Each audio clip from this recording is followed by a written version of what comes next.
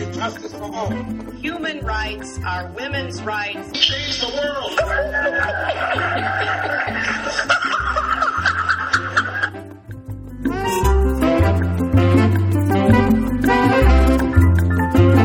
And welcome to Global Dispatches. This is your host, Mark Leon Goldberg, the editor of UN Dispatch, and we have an interesting program today. I have on the line Douglas Olivant, who is a specialist in Iraq policy. He served in Iraq as a military officer and then guided Iraq policy in both the Bush and Obama administrations from the National Security Council.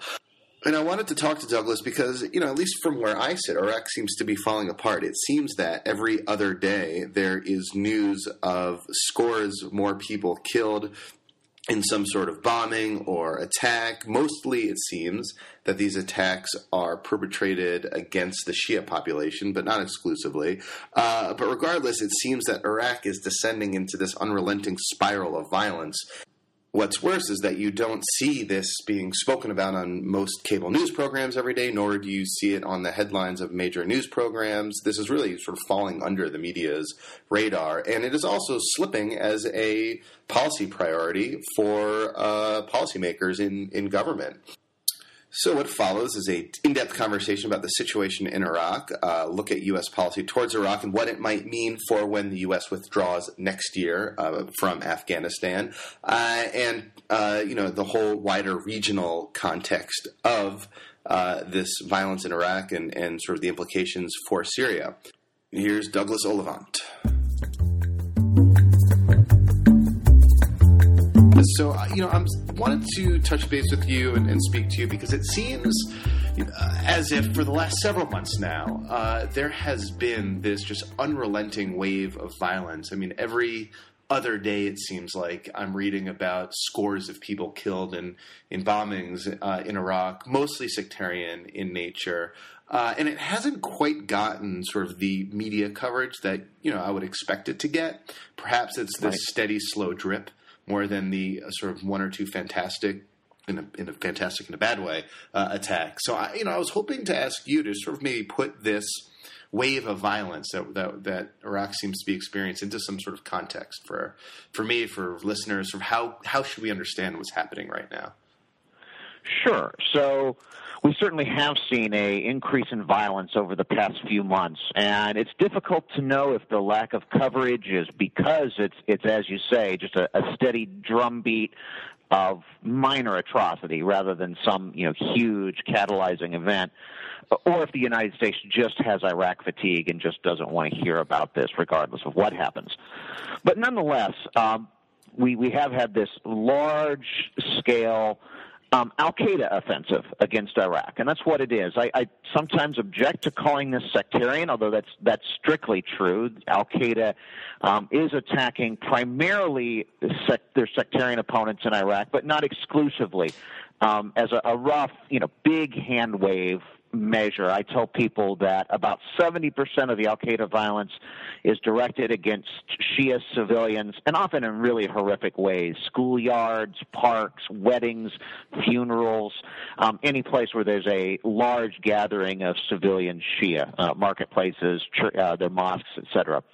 About 20% of the violence is directed against the Iraqi government, against police posts and symbols of Iraqi government authority, their buildings and this type of thing. And about 10% is against Al-Qaeda's non-sectarian opponents, against moderate fellow Sunnis who don't share the Al-Qaeda extremist ideology. So it's also very hazardous to be a relatively moderate Sunni in Iraq, particularly the group that we call variously the Sawa or the Awakening or the Sons of Iraq, the group of Sunnis who flipped during, what Americans call the surge in 2006 and 2007, who turned against Al-Qaeda, betrayed, from Al-Qaeda's perspective, their former allies, and allied themselves with the United States during that period. So, again, mostly against Shia civilians, but the government of Iraq and the moderate Sunnis are also on the end of this offensive. So why is this happening sort of now? I mean, by now, I mean over the last several months. There seems to be this marked uptick in violence. But certainly, it's been building over time. This has been building over the last 2 years, but it certainly has reached a crescendo this last couple months. I've written and said I think there are 4 reasons that this is happening right now. The first is that Al-Qaeda has been regenerated by the people who were released out of U.S. custody when we left. When we left in 2011, we released a lot of what we called the security detainees, the people that we knew more or less or had intelligence that they were Al-Qaeda operatives or something related to that, but we didn't have anything on them that would stand up in a court of law. And so we had to let them go when we left.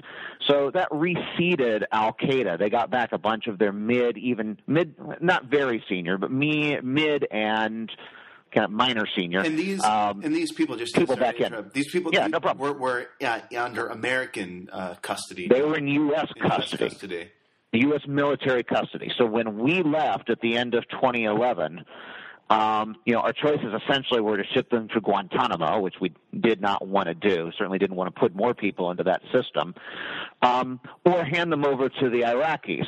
But I think we knew that there was no sense in handing them over to the Iraqis because there was no legally admissible evidence against these people. We knew they were bad, but we had nothing that would stand up in a court of law. So we turned them all loose. And that reseeded Al-Qaeda. And I think it probably took, 6 to 12 months for them to get reintegrated back into the organization, get retrained, get put out. But a year later, I think we saw the effects of that. So that's one. The second is that the Iraqis just aren't as capable at pushing down a Al-Qaeda-based offensive like America's Joint Special Operations Command was. The Delta Force, the SEAL Team 6. They've been running around Iraq for a long time, and the highly tuned intelligence system that backed them up, they were really able to be pretty surgical against these Al-Qaeda cells. And a cell would pop up, and we'd pull out not only it, but trace back the people that they were talking to, find their financiers, find the people who were directing it. JSOC got very, very good at that, particularly in the Iraq context. The Iraqis, by contrast, are they're not a first world army. They're a second tier army, very nascent institution. It takes 20, 30 years to build an army in the best of situations to a really high level of competence. And they're just not there. And as I tell people, the Iraqis now are essentially fighting Al-Qaeda the same way that the Americans did in 2003, 2004, 2005, meaning not very well, just going up and rounding up the usual suspects and bringing them in, as Americans did before they figured out how to do this. Mm-hmm. So that's two. The third is Syria. For a couple of reasons. I was wondering if there was a connection there, so I'm glad you brought it up. There's absolutely a connection. So Al-Qaeda in Iraq now calls itself Al-Qaeda in Iraq and Syria. They've kind of unified those two countries into one front and merged the major Al-Qaeda franchise. There are others. If you follow Syria, you know about al-Nusra. They really don't matter in the Iraq context, so I won't talk about them again. But Al-Qaeda in Iraq and Syria is now running major offensives in both countries. So, one, Al-Qaeda now has sanctuary in Syria. So Abu Bakr al-Baghdadi, who is the Al-Qaeda in Iraq emir, the director, is in northern Syria. We know this. We have good intelligence that he's there. And where he's at is pretty isolated from any threat. He is planning, he's training, he's recruiting, he's gathering money. He's doing all his activities with relative peace of mind because no one's going after Al-Qaeda in Syria. So that's one piece. They have sanctuary. And second, there's a lot of bleed over of money, of financing. There's a lot of Gulf state money that is going to the Syrian resistance broadly, but a large piece of that is going to the extremist groups, Al-Qaeda and al-Nusra. And not all of that money stays in Syria. A lot of that money, a lot of those weapons bleed their way over into Iraq. Is there, to the extent, you hear often, I should say, that the conflict in Syria, to the extent that it has taken, sectarian dimensions, sort of heightened the sectarian tensions across the region. So is one spillover effect from Syria to Iraq perhaps a greater tolerance of amongst maybe sort of Sunni population of attacks on Shia in Iraq? You're lighting right into my fourth point. There's certainly increased passive Sunni support in Iraq for al-Qaeda, and I think that has two root causes. I think first is the bleed-over effect from Syria. I think there's an increased awareness of sectarian tensions. There's also awareness that there's a whole lot of Sunnis in Syria. Syria is a majority Sunni country, whereas Iraq is a minority Sunni country. And so I think there are some Sunnis who draw some aid and comfort for this. This is then plays into, I think, the second factor, which are internal Iraqi factors. There's bitterness about the 2010 election in Iraq, in which technically the Sunni bloc got the most seats, and then through parliamentary maneuverings, Prime Minister Maliki was able to put together enough votes to form the government. I call what happened in 2010 in Iraq their version of the 2000 Bush v. Gore election. And actually, have like I think a it's large kind of population of disaffected populace. That's absolutely right. And then there's been some prominent arrests of some Sunni political leaders over the last year that I think has then just continued to reinforce that. So I guess looking at sort of this sort of multitude of sort of factors that are feeding into this increase in violence. I mean, first you see this as resolving itself anytime soon. I mean, it seems that things are only getting worse. I was looking at UN figures. The death toll from September exceeded the death toll from August, and August exceeded the death toll from July. Right. Is this getting? I mean, will this get much worse before it can get better? Things can always get worse. I still have some limited optimism that things could improve, and I base that on two things. The first is, as the visit from Prime Minister Maliki this week to the United States is reinforcing, the Iraqis are realizing that they have a real problem here and that they have a capability gap, and they've come asking for the right things. They've realized that to fight a terrorist group like Al-Qaeda, it's an intelligence war. You have to know who the bad guys are and how you pull them out. It's not unlike the FBI unraveling an organized crime family. There are organized crime families that are living among otherwise perfectly law-abiding populations, and you have to carefully untangle them and pull them out and arrest the right people without upsetting the population in which they live. So that's one. And the second is we've got an election coming up in April. And again, since I think that a lot of this bitterness comes from the 2010 election, if we have a more clear-cut result in 2014, I think that might cut into the passive Sunni support. If we see, for example, a Shia bloc that clearly brings one of the Sunni blocs into the government, so the Sunni population clearly sees real representation inside the newly formed government, that could go a long way. So I guess currently in Iraqi politics, so the Shia bloc is dominant. Is the Shia bloc more or less unified? So the Shia bloc right now. Does representation in parliament generally just sort of fall along sectarian lines? More or less, yes. I mean, there's all types of internecine fighting among the Shia blocs. The Maliki state of law, the Hakim's Iski or Skiri, what used to be called Skiri is now called Iski. That's Iranian affiliated. Blast from the past, Skiri. Exactly. They're still there. They're still there. From back in and then the Soderists, another blast from the past there. Exactly. Exactly. So those are the three major Shia blocs, and there's a lot of infighting between them. But when push comes to shove, if there's what they perceive as a threat to their population, they'll usually unify. Okay. So I guess then the Sunnis right now are just sort of generally excluded from government because of this sort of Shia cohesion. It's partially because of the Shia confusion, and part of because the Sunnis really do seem to have just bad politicians. They were all unified in one bloc that they called Iraqiyya, that was led by a politician named Ayad Alawi, who had been the prime minister for a time.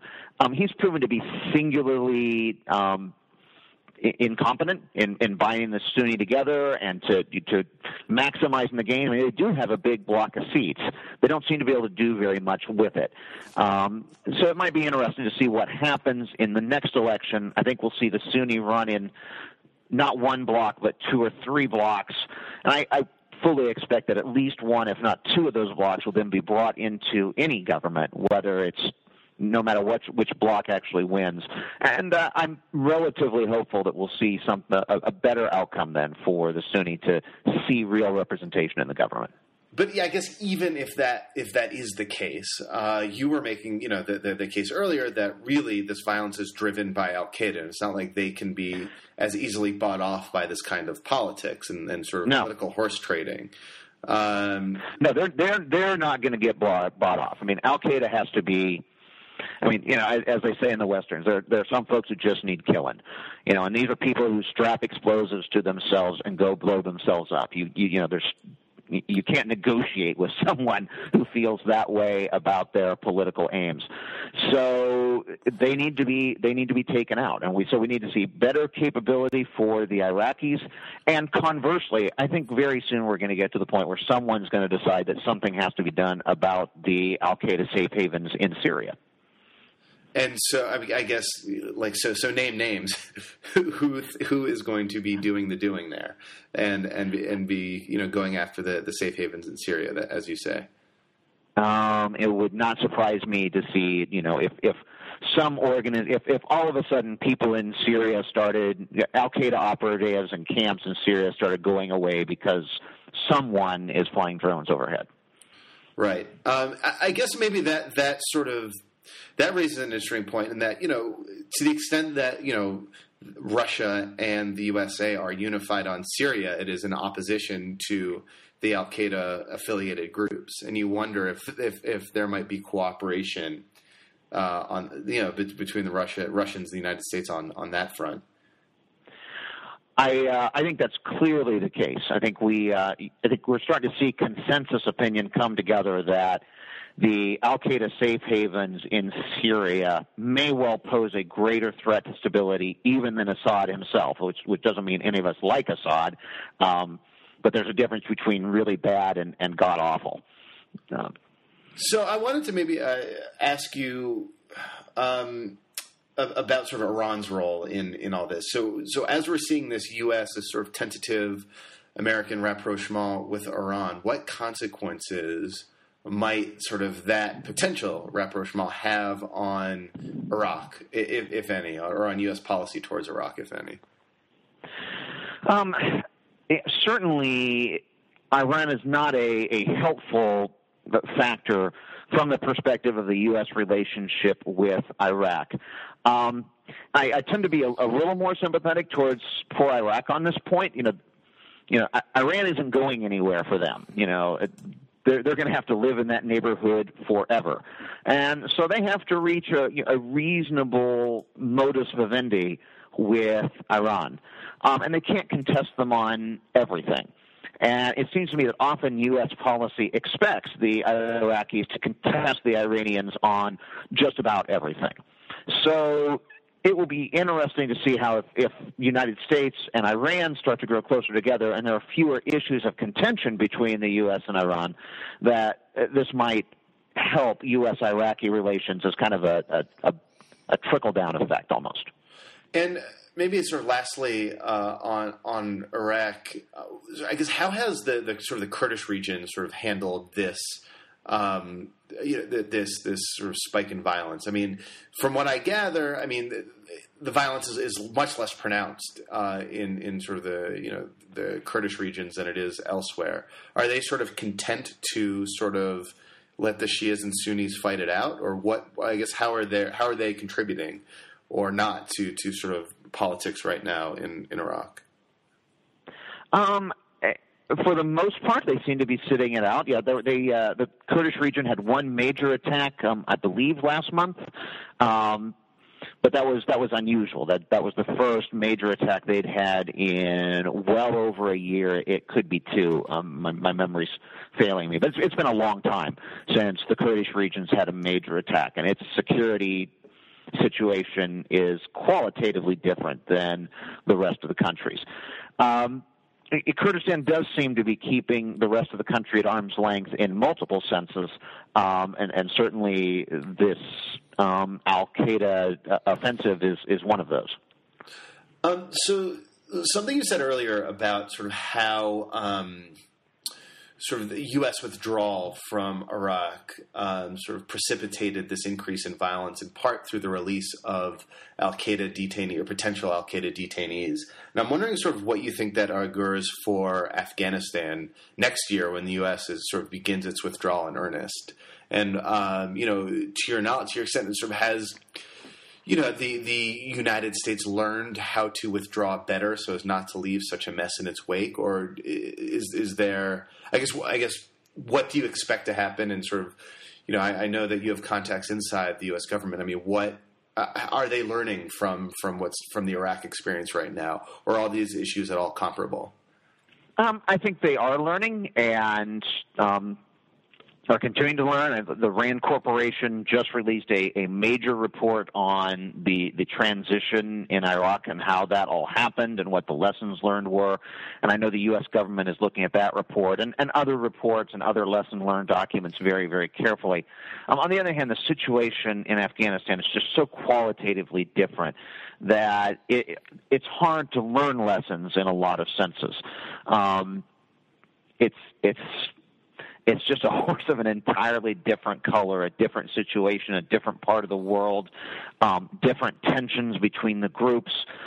In those places, in Afghanistan, most of the detainees we hold are Taliban, and we seem to be negotiating with the Taliban in some senses, and so their release certainly may be of a different character.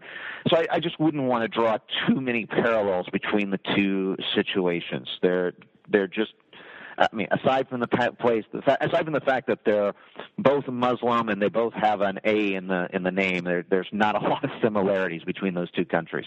So that's probably, that's to the extent that it can be sort of somewhat comforting to know that that this sort of tragedy that seems to be that's befalling Iraq right now is not necessarily destined to happen in Afghanistan. Well, I didn't say Afghanistan might not have its own flavor of tragedy. It just won't be Iraq's. I didn't say that the transition was going to go well. I just said it won't unfold the way that Iraq's did. So I wanted to sort of turn gears a bit and talk about you, and ask you. So how is it that you've come to sort of spend so much time thinking and writing and working on Iraq? Were you sort of on the case before the war? I know you served in the U.S. military. Were you sort of thinking about working on Iraq prior to the 2003 invasion and occupation? I was not at all. I was accidentally drawn into all of this. I was teaching at West Point on 9/11.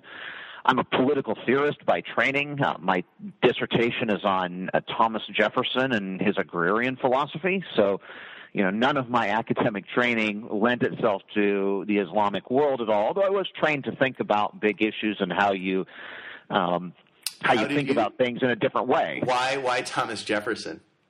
Oh, that's, it's academia.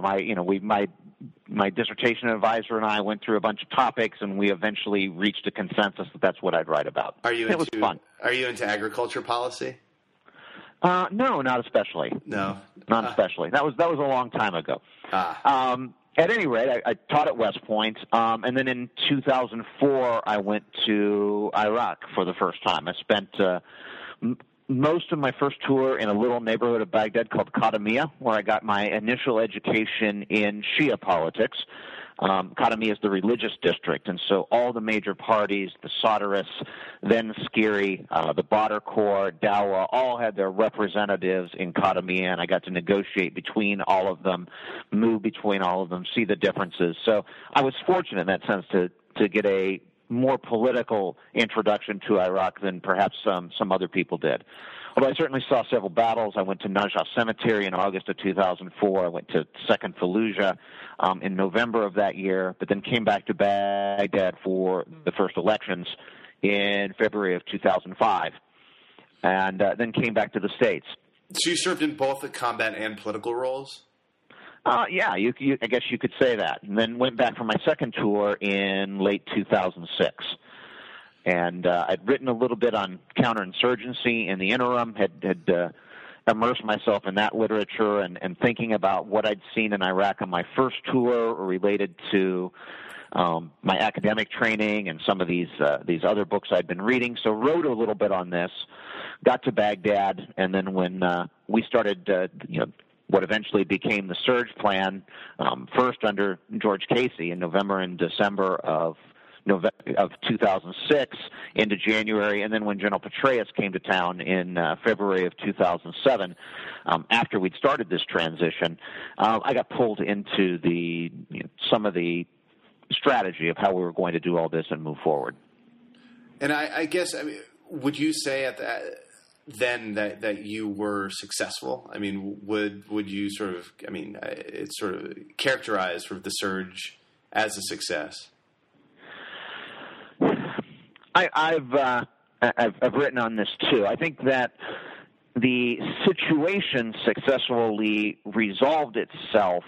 I think that Americans may well take too much credit for what happened, and that there were a lot of inter-Iraqi dynamics that were also playing themselves out at the same time, and that in some ways we need to be a little more modest about what we brought about and what was just naturally occurring anyway.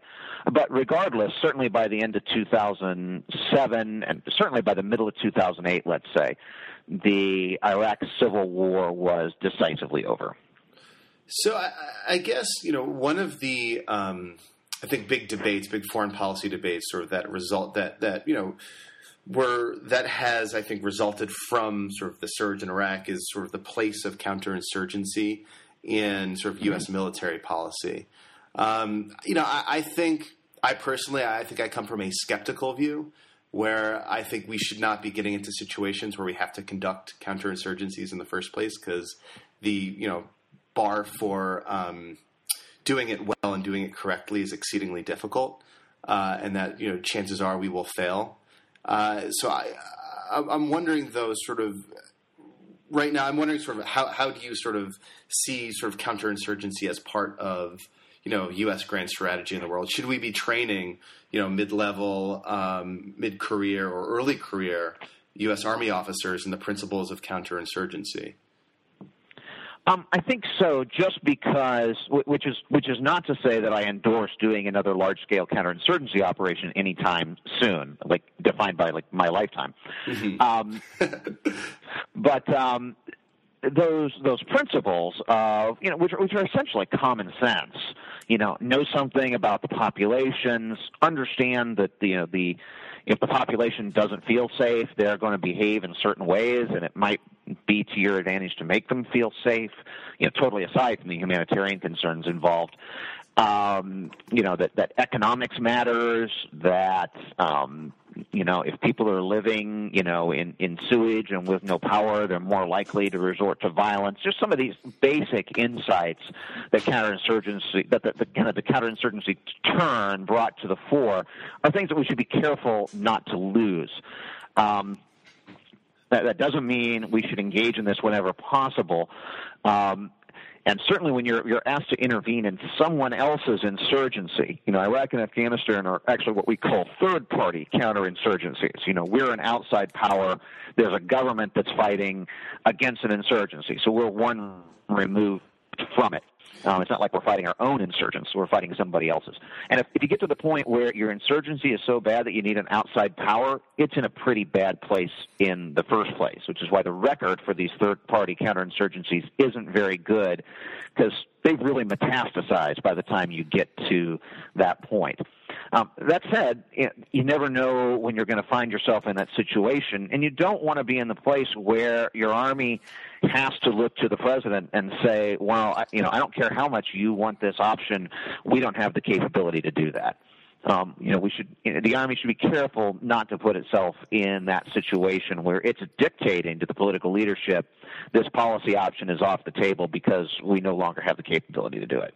So I'm wondering, to what extent do you think that the sort of culture of the U.S. military has shifted or is shifting from one where it's sort of singularly focused on fighting and winning wars to one that is sort of more about winning hearts and minds and sort of doing that sort of counterinsurgency and applying those counterinsurgency principles?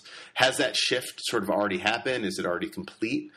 Is it maybe like generational? I would imagine maybe like younger officers are more that have sort of grown up in the culture of hearts and minds might be sort of more willing to accept that as part of, their job than say older generals who sort of grew up in a different era. Yes and no. Certainly that's true, that the older generals, particularly those who came to Iraq and Afghanistan as generals, have a much different, and so therefore spent, the first 25 years of their lives doing traditional Army stuff, fighting big wars, as I used to say, blowing up moving metal things is, the favorite pastime of the Army. That's what it does well. That's a cleaner form of war as wars go. The Army likes that. Now, there is a younger generation that knows this, more hearts and minds, more, armed social work, as some people have called it, form of warfare. On the other hand, if young people don't join the Army because they want to do social work, whether armed or not. If they wanted to do social work, they'd be social workers. People join the Army because they have a taste for, fighting wars, for being in organizations that do this type of thing. You hate to put it, but, all organizations recruit people who kind of want to do the core competency. If you don't like being in embassies, you're probably not going to join the State Department. If you don't like making people feel better in far-flung countries, you're not going to join the Peace Corps or USAID. There is a recruitment bias, and people who join the Army tend to see problems as things to be resolved by force, just because of who we recruit. That's interesting. That's kind of pushes against what I would think is sort of like a millennial approach to the U.S. military, but I definitely take your point. And I think I don't want to downplay the point you make, that certainly the experience of the last 10 years makes the younger generation, particularly those that's all they know. For someone of my generation, I still spent the first 15 years of my Army career thinking about big wars, and it was only as we got to the last 5 that this new thing came about. For example, the students I taught at West Point, who were there on 9/11, that's the only world they know. That said, I still think there's going to be a reversion to wanting to address problems by armed force, just because that's the cultural bias. It's the way formations are organized. Armies are organized fundamentally to kill other armies, not to distribute humanitarian aid. Although it can do that just fine, but it's not what it's organized for. So now you're at the New America Foundation. My favorite. I'm at the New America. Yeah, we skipped a few things in between. I left Baghdad. Tell me. So when you rotated out of Iraq? Yeah, came out of Iraq and then went to work for Doug Lute at the National Security Council at the White House, and then bridged the 2 administrations. So I was there for about the last 9 months of the Bush 43 administration, and then stayed on for 6 months into the Obama administration to help with the Iraq transition. And Lute also, he straddled both administrations, didn't he? He straddled them for a long time. Yeah. He just left there in August. So he transitioned from running Iraq and Afghanistan, and then once we did the Iraq transition and his Iraq team, me among them, all left government. Well, we all left the White House. I left government altogether. Others went back to other agencies, and that Iraq team dissolved. Doug took over responsibility for Afghanistan and Pakistan. So really, that's sort of the changes in bureaucracy, I think, are probably reflective of sort of the decreasing importance of Iraq in U.S. foreign policy. I mean, there no longer was this Iraq team, as you said. That's right. There were still a few people working Iraq, but they were embedded in the larger Middle East bureau. They were no longer a special reporting agency that essentially talked directly to the president about Iraq. Yeah, I mean, which is, I think, a reflection of the decreasing relevance of Iraq. Absolutely. And so, I mean, which is, I think, telling as well. And one would expect the same thing will happen, 2 years after the last troop pulls out of Afghanistan, that the same thing will happen. That pretty abruptly, it seems, the sort of White House will no longer sort of have these kind of daily, have that sort of standing daily attention to Afghanistan as well. Almost certainly. And I think this is hard for sometimes the political leaders in that country to realize is the only reason you're getting paid attention to is because there's tens and scores of thousands of U.S. troops here. But for that, you would not be getting that attention. I think sometimes that's lost on the political leaders of these countries. Yeah, and so you wonder, I mean, the sort of status of forces agreement that really wasn't agreed to between Iraq and Afghanistan, between Iraq and the United States, you wonder if the political leaders of Afghanistan will see that and be like, if we have a few thousand American troops left over here, maybe maybe we can still get the president or at least the vice president on the phone when we call. Maybe.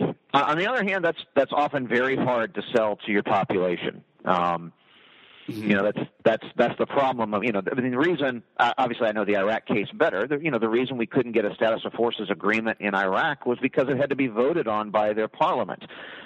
Every other status of forces agreement we have in the Middle East is secret and is just done by, the president or prime minister or, king or whoever they have. He just signs it and sends it to us, and the people of his country never see it. Mm-hmm.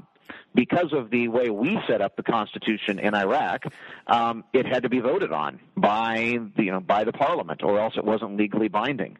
That's a good thing, I think, in the long term for democratic development in Iraq. But in this particular instance, it kind of hung us out to dry in this particular case. Interesting. That Constitution of Iraq provides a good segue to your work in the New America Foundation, because I was at the New America Foundation early in my career in 2003 when it was a small operation there. I was a research assistant to, among others, Noah Feldman, who at the time was helping to write the Iraq Constitution, in contribute to that in his own way. So New America has obviously grown; is huge now. What sort of research are you working on there? What's your focus? And what are you up to now? And sort of how can we read your work?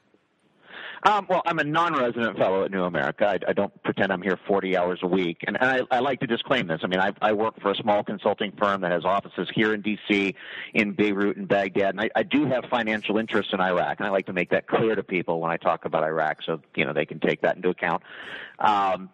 Always disclaim your conflicts of interest. So that's what I primarily do. But I'm here at New America, and I help cover, again, Iraq, Afghanistan, Syria, post-conflict reconstruction, counterinsurgency, small wars. Also do some work on grand strategy. What's future foreign policy, future conflict going to look like? The future of the Army, future of ground forces, things of that nature. Small questions. Yeah, little questions like that. Great. And so, do you have like a regular outlet that I can point readers to follow, or how can we follow your? Everything I write for a number of outlets. I do things, for New America proper. I just wrote my first piece for a blog called War on the Rocks. That's kind of young and edgy and publishing some interesting people. I've written for Foreign Policy. So the best way is just to follow my Twitter at capital D Douglas, capital O Oliphant.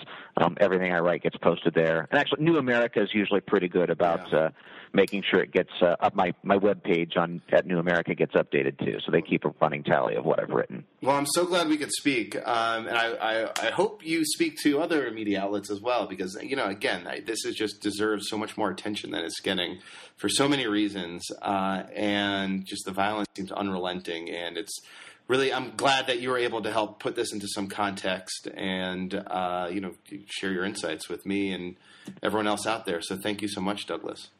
Yeah, I'm happy to help. I mean, Iraq really is an important country. I actually think its future is pretty bright, just because it has so much money that I think eventually it's going to be able to buy its way out of a lot of problems. So watch Iraq. It's going to be an important place, and I think in the long term, more stable than most other places in that region. It's gone through its democratic transition. Lots of other places still have that in front of them.